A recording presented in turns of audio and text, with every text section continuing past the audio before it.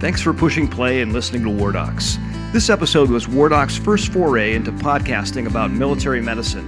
And as a safe bet, we decided to have two of our co-hosts interview the other host, which just happened to turn out to be me, retired urologist Doug Soderdahl. What you'll hear next is a completely remastered version of that original discussion, where Wayne and Kevin found out a little more about what it was like as a non-trauma, non-general surgeon to go downrange to a war zone and care for combat casualties with injuries that were completely out of my normal scope of practice and certainly beyond my comfort zone. I also got a chance to tell some humorous stories from a long military medicine career. Hope you enjoy it. Welcome to War Docs, the military medicine podcast.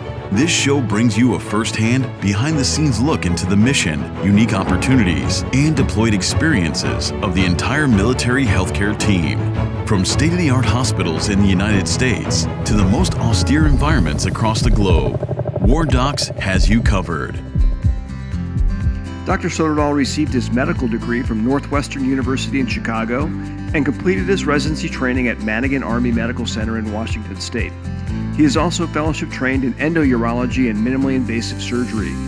He has deployed multiple times to combat zones and on humanitarian missions and has held numerous leadership positions in Army medicine. You can learn more about his bio on wardocspodcast.com. In this episode, you'll hear how military urologists support the warfighters in deployed environments and at home. Dr. Soderdahl describes lessons learned from his deployments as well as insights from a variety of diverse leadership opportunities. Find out how a wannabe Army helicopter pilot found his way to Army medicine and stayed for a 30-plus year career. What does a urologist do, and why do we have them in the military? The reason we have uniformed urologists is that we provide specialty care Role 3 facilities. So that's the CASH and the field hospital. And in that area, we act as urologists, but also act as general surgery extenders. One of the things we see downrange is a lot of pelvic and retroperitoneal injuries and some external genitalia trauma. And then we also see some common conditions that are seen in the younger population, like stones, ball pain, and even cancer. Did have the opportunity to diagnose one young soldier and one young airman with testicular cancer. It's kind of interesting that the dictum in urology used to be, don't ever let the sun set on a testicular tumor. But with our ability to get people evacuated and advances in chemotherapy, we were able to get them out. I just didn't want to do an orchiectomy for cancer downrange and then run into problems with the pathology. So, Colonel Soderdahl, can you tell us a little bit about yourself, where you're from, and how you ended up becoming an Army urologist? It's kind of a funny story in that my dad's actually an Army urologist, and that was kind of the last thing that I wanted to be. But he was stationed at Tripler. I grew up in Hawaii. He was there for a while, so I went through elementary school all the way through high school. He ultimately got out and went in private practice. Fun fact, I actually went to high school with Barack Obama. Really? Did you know him? I didn't really know him. We were on campus at the same time, but he was several years ahead of me. When I was growing up, I really wanted to be a military pilot. And behind that was I had a bunch of friends or family friends that actually were military aviators. And they had some just great stories about how cool it was to fly in the military. In fact, a couple of guys were actually involved in Operation Eagle Claw. That sounds familiar. Is that something to do with the Iran hostage crisis? Yeah, I think it was early 80s, and there was a failed mission, unfortunately, with the Delta unit and a helicopter crash, and several people died, unfortunately. But yeah, it still just kind of instilled that sense of adventure in me. And so that's what I kind of wanted to do at the beginning. So is this what steered you into medicine, hearing that disaster? Actually, it wasn't. I still was kind of excited about an interesting career in aviation. And I went and took an ROTC scholarship and went to Wheaton College with the intent on going into Army aviation. And after advanced camp my junior year, I branched into aviation. Had to make a decision. I was a biology major, but actually I kind of enjoyed it and felt I was pretty good at it. I took the MCAT and did pretty well. So ultimately wound up getting an HBSP scholarship and going to Northwestern. And so the rest is history as far as aviation versus medical corps. Yes, I have someone who wants to be a pilot, then decide what they want to do as far as their specialty, in your case, going into urology. Well, again, going into urology was kind of the last thing I wanted to do. I didn't want to follow in Dad's footsteps and do exactly what he did. But in medical school, I found that it was really easy to rule things out. I did a bunch of rotations. Said, yeah, I don't want to do that. No, don't want to do that. But I found that I was really interested in orthopedic surgery and urology. It was between those two. I don't know if it was hereditary or I didn't understand what my dad really did, but I found myself being attracted to urology. It's a pretty good lifestyle. Patients are generally pretty happy when you can get them to pee and help them get an erection, stop leaking urine, remove kidney stones. Overall, it's a pretty happy patient population. So that's what drew me in. Are there opportunities today to train in urology in the military?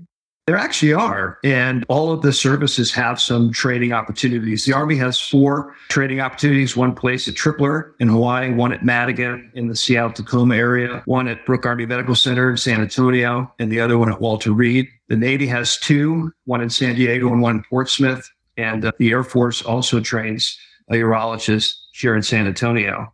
When I did it, I trained at Madigan. The format was do 2 years of general surgery and then 3 years of urology. So when you first got your orders to go to your first duty location, what was it and what was it like? Well, back in the ice ages when I trained, there was an expectation that after your internship in very competitive specialties like urology and surgery and orthopedics, you would become general medical officer and then come back and complete your training. So my first assignment out of internship was going to Korea, where I was put in charge as a commander of a medical detachment. It was in the middle of Korea, kind of out in the middle of nowhere. We had about 3,000 patients, about 40 people, including one doc, one nurse, a PA, some medics, and as well as KATUSAs, which are the Korean augmentees to the United States Army. So all of the Korean males have to join the military. Most intelligent and high-performing folks come and join the American military. So it was quite a transition from going from internship, where I was the scut boy, to now having command responsibilities and having to know about UCMJ and Article 15s and the unit status report. So it's a big learning curve. I think that's good for people to know that there is that pathway, or even people who are undecided or don't know exactly what specialty they want to go into, that the Army does have another way in which people can support the Army and be in military position just as you were, and then ultimately decide what they'd like to do. It was a fantastic experience. I wouldn't trade it for the world. The only hard part for me was being separated from my wife for a year. She was able to come out and visit, but I really learned a lot about the military, and it was a great experience. I almost wish that everyone could have that kind of experience early in their training, because it really gives you perspective of what the Army does. So, quick story, when I first arrived, I kind of wanted to make sure that my unit knew that I was the guy in charge and I was going to be fearless and intimidating. So the first sergeant and I went and got my command photo, and I took it and put it up on the clinic. A day later, the first sergeant comes back to me and says, "Hey, you're going to have to retake that photo." And I said, "Why? It looks pretty intimidating and kind of scary." He's like, "Yeah, that's just not really you." I said, "I kind of like it." He goes, "Well, also you got your 2 ribbons on backwards." And so I was like, yeah, probably should retake that. And I knew he was trying to tell me in a nice way that I think he was going to sneak in and fix my ribbons for me to get it retaken. So anyway, I decided to go in and smile, and it all turned out to be okay. So let's fast forward. So you started your career, kind of a mini deployment to Korea. Can you talk about your first combat deployment and when that was? Yeah, so I had finished my residency at Madigan, and I went to Eisenhower Army Medical Center in Augusta, Georgia. Was staffed there for a while. I was a program director for the transitional year. And then I went and did a fellowship. And then after my fellowship, I came back to Brooke Army Medical Center. And I'd been there for probably a couple of months and found out that I was going to be deployed to Iraq, to Mosul, with a reserve unit in 2005. And that unit was going to be there for a total of about 13 months. And I was going to join them as a replacement in the second half. And so I came with a couple other docs in the mid-cycle with some general surgeons, orthopod, me, and a GYN surgeon. And we also had an endocrinologist who wound up running the ICU, and some ER docs running the ER and clinic. But I can tell you that first deployment, we were absolutely incredibly busy. And most people remember all the stories about Fallujah in 2004. And one of the things when I was watching that happen, and it was going to deploy in 2005, I was like, well, hey, I'm going to be north. It's going to be quiet. It's not going to be too bad. But then we went and basically said, hey, we're going to destroy Fallujah. So if you don't get out of here, you're going to get destroyed. So where did they all go? Well, a lot of them went up north to a place called Tal Afar, which was right down the street from Mosul. So we saw lots of trauma, lots of general and orthopedic surgery. What would you say is your most memorable deployment story? There's so many things that are memorable from that deployment. One of the funny things I remember was how I didn't really start off good. We had gone through our CRC training and went through Kuwait with our little crew of replacements. And I knew that the folks at the cache were going to be excited to see us come and kind of replace the folks that were going to be leaving. So we got there probably about 1:00 in the morning, and I was tired. It was a long trip, but I was kind of excited to see them. And so going into the cache, I realized that they were all in there waiting to meet the new surgeons.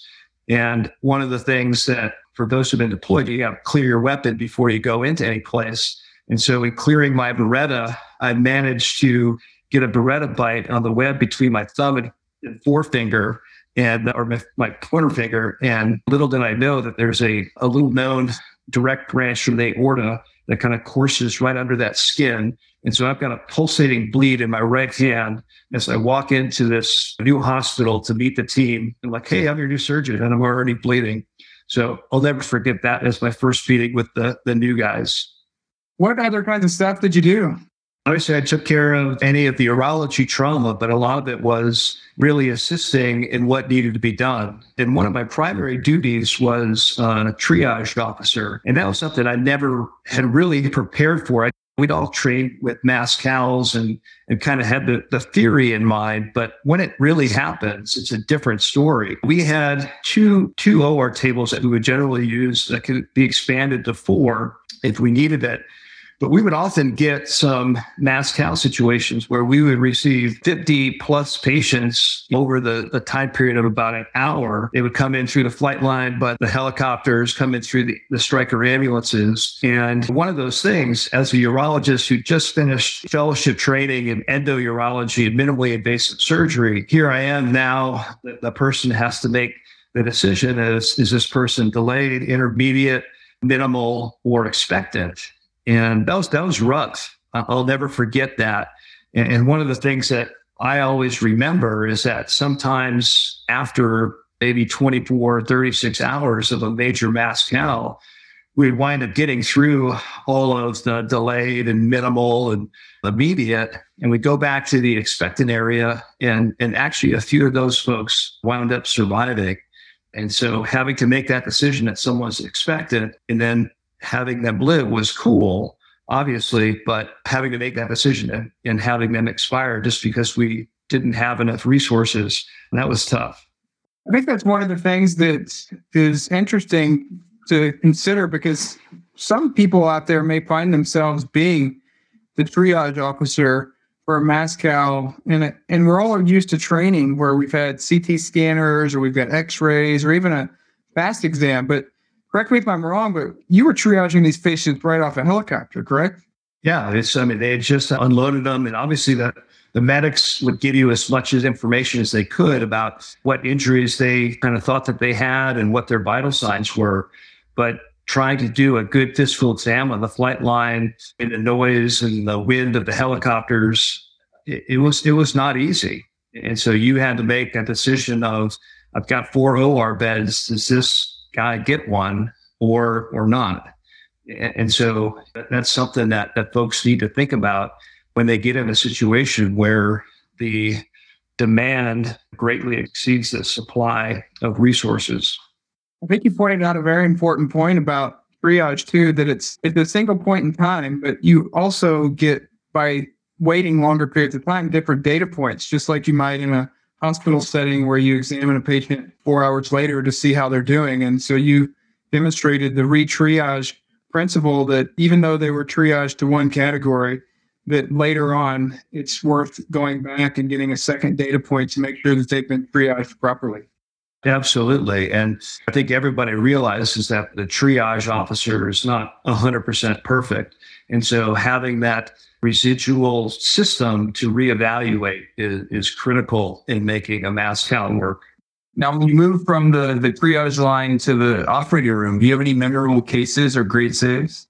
Oh boy, we had a lot of really incredible saves, and it was just kind of partnering with the general surgeons and orthopedic surgeons because they really had the brunt of the trauma with IEDs and fractures and gunshot wounds. But one in particular, I remember it didn't come in with a mass cal. It was one patient that came in who had been shot in the pelvis with a low velocity weapon and wound up figuring out that he'd been shot right through the prostate. And so they said, hey, who deals with the prostate? And of course, hey, that's you. And so got a chance to operate on this guy. And it was amazing to me that was really his only significant injury. He didn't have a rectal injury. There was significant bleeding, but I was able to do an operation that looked a lot like a radical retropubic prostatectomy that I would do for cancer on this probably 40-ish individual. It really went well once the bleeding was controlled. We used to joke in training that you could walk into a urology operation of a radical retropubic prostatectomy,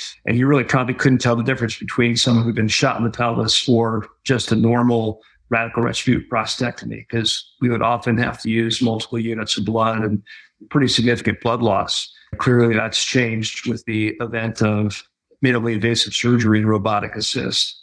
What would be the long-term outcome of an enemy combatant who wasn't able to have somebody who could reconstruct their prostate and their urethra? Well, I think that I wasn't there. Most likely the damage control principles would be find a way to divert the urine through a suprapubic tube and tie off the bladder or some kind of drainage of the ureters or kidneys, or even bringing the ureters to the skin. And unfortunately, because he was an enemy combatant, I didn't get the benefit of knowing what happened long term. So I don't know if he was continent. I don't know about erections, but I do know that he went through the operation very well, didn't have any infections, no leakage, minimal draining, no evidence of any kind of bowel injury. So short term, it went fine. Long term, I just don't know. Did you have a good enough lighting to be able to sew in the pelvis like that in a combat hospital? It seems like a tough case.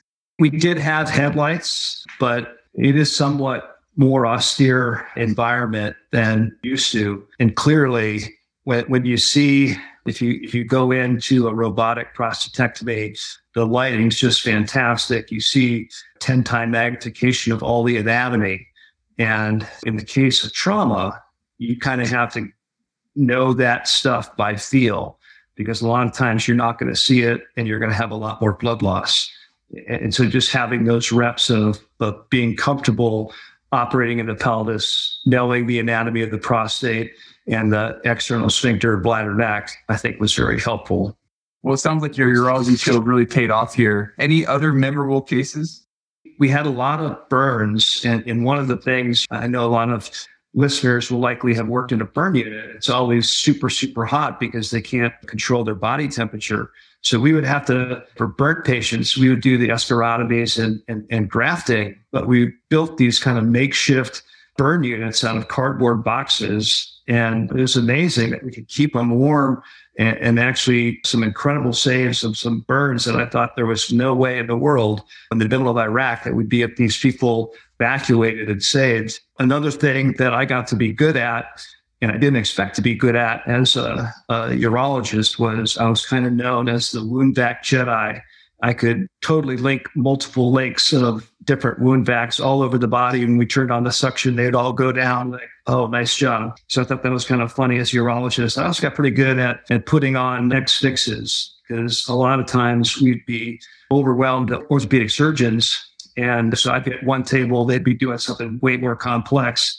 And I'd look over to it and say, what do you think? Like, no, that's kind of not, that's a little crooked. And so, but I got the hang of it. And you really do the things that you have to do to save people.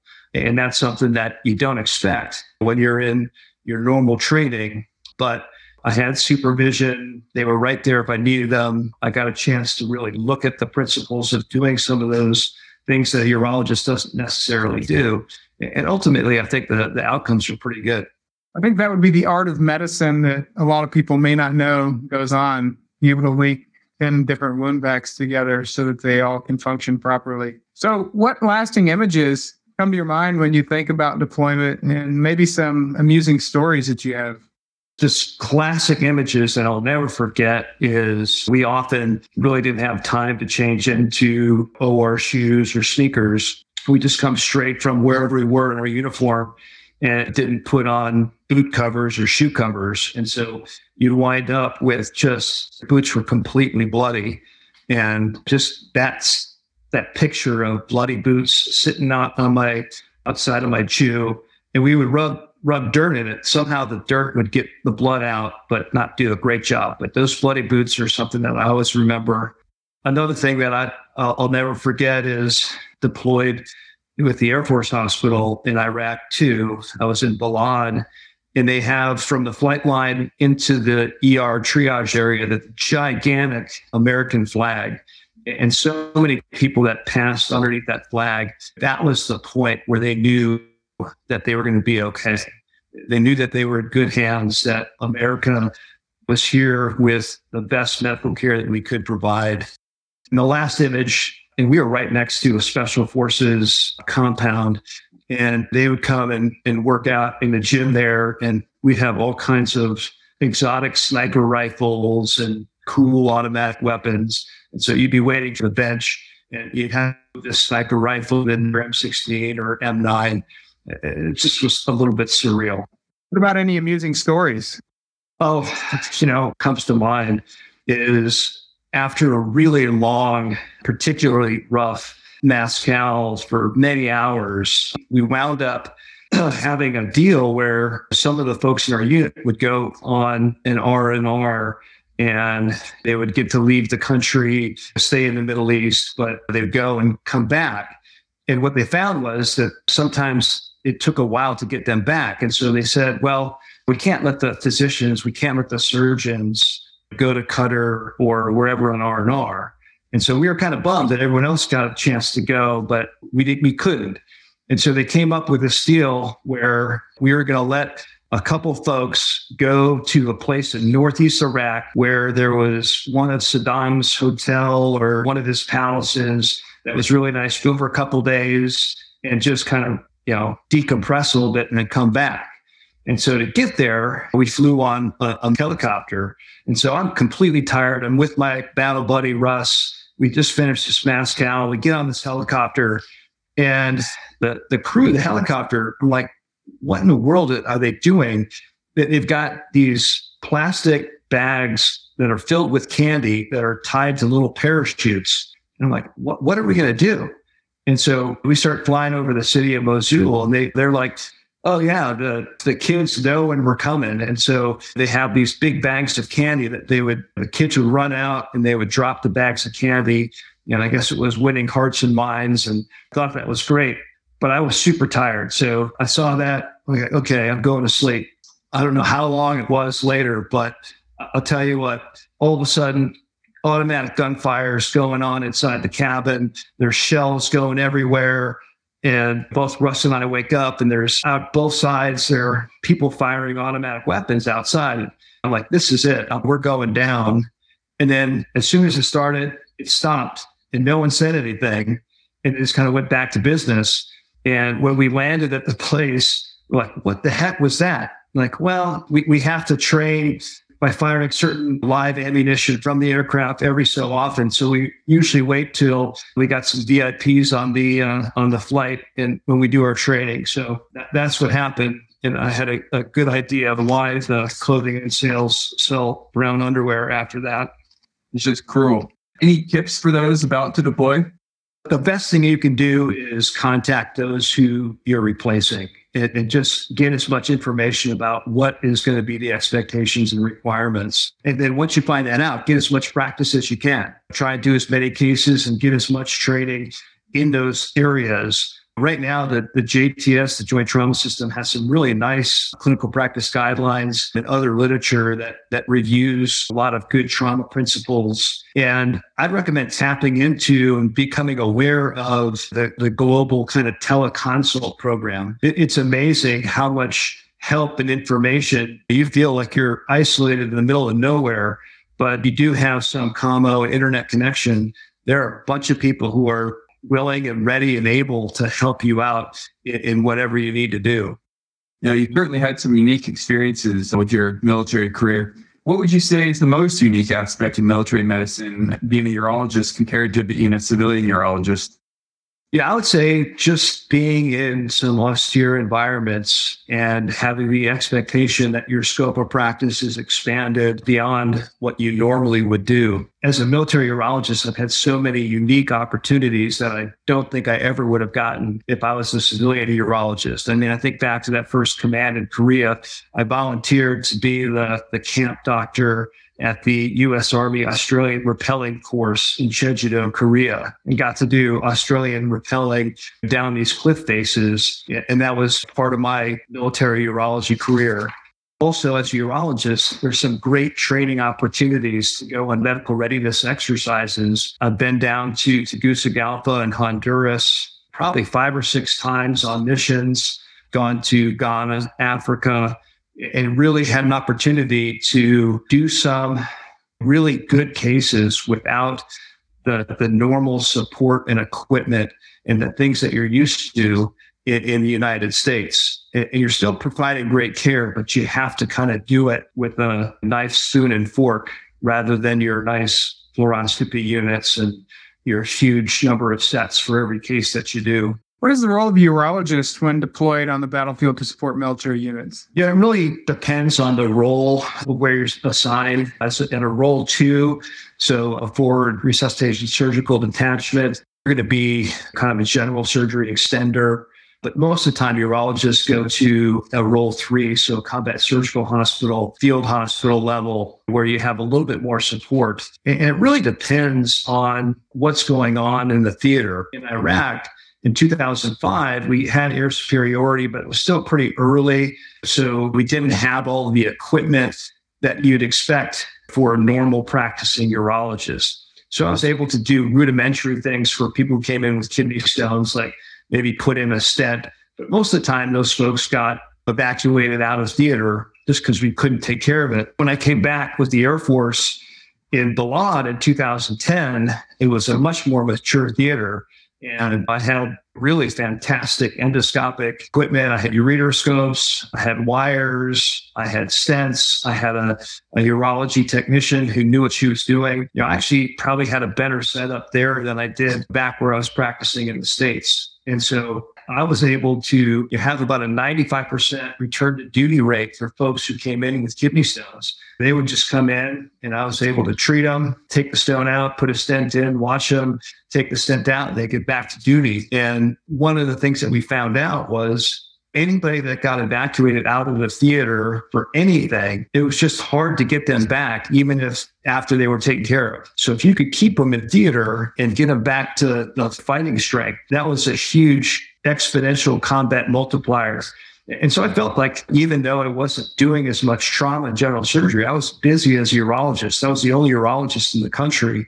And because it's so hot and people aren't drinking that much, lots of stones. Yeah. So you were in an Air Force base. How was it working with the Air Force? They're awesome team members. And really, once you're in the OR, once you're working on a medical team, it was just seamless. I learned a lot about the Air Force heraldry and customs. And I got to be a big appreciator of the evacuation system. It was amazing to me that it was easier sometimes for me to coordinate patients coming in for surgery in the middle of Iraq with all of the airframes and evacuation systems they have than I have in San Antonio trying to get a patient on for the OR. Funny story, though, about the Air Force is that they really do like to take care of their folks. And so we did have a Cinnabon on the base. And I think there was really a day of mourning when that closed down. I think people just wasn't the same. They were wearing black and kind of long faces. But really, just when you thought that, hey, I'm in a pretty well-equipped hospital, it's pretty normal, then the sirens would go off and you'd have to jump in the nearest bunker. And Balad was a place known for mortars and rockets. And one of the things that I'll never forget, the sound of a CRAM, counter rocket artillery and mortar system. And that thing fires 4,500 20 millimeter, which are twice as big as a 50 cal bullet, 4,500 rounds per minute. And as I went as an 06 in that 2010 deployment, so I had my own pretty nice accommodations, but I think the joke was on me because they set my little place where I stayed. It was right next to one of those C-RAMs. And when that thing went off, man, it worked better than any alarm or beeper. And again, my brown underwear came to the rescue. What do you think is one misconception people may have about your military medical specialty? Yeah, I think a lot of people think that urology is just for old folks with big prostates and bladder cancer and old ladies that leak urine. But there's a lot of conditions that are found in the younger active duty population. We see stones, incontinence, infertility, and even post-war urology complications from IED injuries. A lot of folks didn't enjoy wearing that uncomfortable body armor to protect your perineum and external genitalia. And so you would find that that was one place that was fairly vulnerable to getting injured. And that was one of the things that military urology really could make a difference. What was your most interesting assignment? That's hard to say. They all were interesting in their own ways. I really enjoyed being a part of GME. I got to be the program director for the transitional internship. When I was in Georgia, had a chance to train in advanced endourology and minimally invasive surgery at a civilian center, and that was paid for by the Army. Got to be the consultant to the Surgeon General for issues related to urology. Got to be the deputy commander of the Army's only level 1 trauma center in San Antonio, Brooke Army Medical Center. And even my current job, which is working for the chief of the medical corps, really looking at strategies for what are we going to do to support the future battlefield, perhaps against the near peer on a much larger scale than the recent conflicts. What would you say is one thing about military medicine that keeps you up at night? Yeah, I would say that making sure our military doctors have the knowledge and skills to perform what's really needed in that austere environment. When I trained, I had 2 years of general surgery followed by urology residence, and I had practice with a lot of open surgery that had a major potential for blood loss. And now I look at the residency program today, and we graduate residents that really have never done an open prostate surgery. They're very skilled at endourology and robotic assisted surgery. But the problem is we don't have those robotic surgery capabilities on the battlefield. Nowadays, we rely heavily on advanced imaging and technology to provide world-class care. And in the case of the robotic prostatectomy, the surgeon's sitting there in a console, not even 5 feet from the patient, unmasked, ungloved, often just wearing socks. And the patient recovers faster, generally with a negligible blood loss. That's a whole different world from what is expected on the battlefield. And so finding a way to provide that care in peacetime, that's excellent with robots and endourology and advanced technology, but also having the skills when you're in an austere environment with all that stuff not readily available to be able to save and take care of patients that are injured. What can be done to make you sleep better at night? I would say the secret sauce is finding ways to train and practice the skills that are needed on the battlefield. And for some specialties like trauma surgery, their day job at a level 1 trauma center is very much similar to what they're going to see on the battlefield. Now, obviously, we don't have IEDs in America and a lot of high velocity weapons, but those skills are something that do relate. Yeah, and that's really one of the reasons why we've been able to push the idea of having partnerships with the civilian world and having our military surgeons, anesthesiologists, ER docs, ICU docs get into a civilian level 1 trauma to get those skills. The problem is that there's specialties that don't have a major correlation between peacetime practice and battlefield requirements. And so we really need to find a way to get those individuals to get the training and some sets and reps and validated on the skills that they need. Yeah, and that leads exactly into the next question we had for you is how do we get those people that are at low volume military treatment facilities the volume they need to be competent surgeons on the battlefield? And that's the critical question. We first have to be able to understand the requirements and be able to measure where we're at and be able to validate our proficiency. And when we find that there is a gap between their current skills and what's required, there's got to be innovative ways to get that training done. I mentioned partnering with the civilians. But ultimately, there's a lot of possibilities in virtual reality and simulation. And this is really the type of training the military should be leading the way, developing those capabilities. If you look at the pilots and flight simulators, I think maybe 70 years ago, you could never convince a pilot that you could put them in a box, give them a more crazy experience they could get from flying a real airplane. But those flight simulators really do a good job of testing the skills that are needed to do what's required. If we could have those, especially for those specialties who don't normally do the things that we're expecting them downrange. We have a pediatric endocrinologist who now is going to have to do chest tube or other ATLS procedures. How do we make sure they have that familiarity and some of those skill sets? So you made it to 30 years of active duty service. Not many physicians can do that. What do you think is the best thing about being a military physician? Yeah, I think that's an easy question. It's without a doubt the people. I never really would have expected that I'd be in for 30 years, but I've really been part of some awesome teams and worked with some incredible people and really taking care of the best patient population out there. I stay in touch with many military physicians that have exited the service at retirement or earlier than that, and almost 100% say that they really miss the camaraderie and teamwork that's just not present in the same way in the civilian healthcare system. Yeah, so Colonel Soderdahl, the first time I actually ever heard of you was when I requested to join your Facebook group that you created, the Army Medical Corps Facebook group. And so for people out there that don't know, this is a private group where military physicians post questions and assist each other with problems that we deal with by being military physicians. And sometimes a few people even gripe on there. I found this group to be the best place to get questions answered, as you have almost 2,000 Army docs that have gone through similar situations and generally give you instantaneous feedback, whether it's promotion boards or pay issues or whatever it may be. So what made you start this? Did you envision it becoming as big as it is now? And have you ever had to remove any posts? Yeah, I've always thought that one of the most important parts of mission success and leadership is good communication. And in a large system of bureaucracy like we have, it's really not that easy. And I know the military tried to mirror what's out there in the commercial sector, social media with things like Millbook and MillSuite, but it just never was quite as good and never really caught on. I myself was never a big social media guy. In fact, despite administrating this Facebook group of 2,000 members, I still only have one Facebook friend. Yeah, I know, sad. It's my wife, but just not that social media guy. But it has really been a great and positive experience. And I try to put some of the rules out there, be respectable, be positive, respect HIPAA.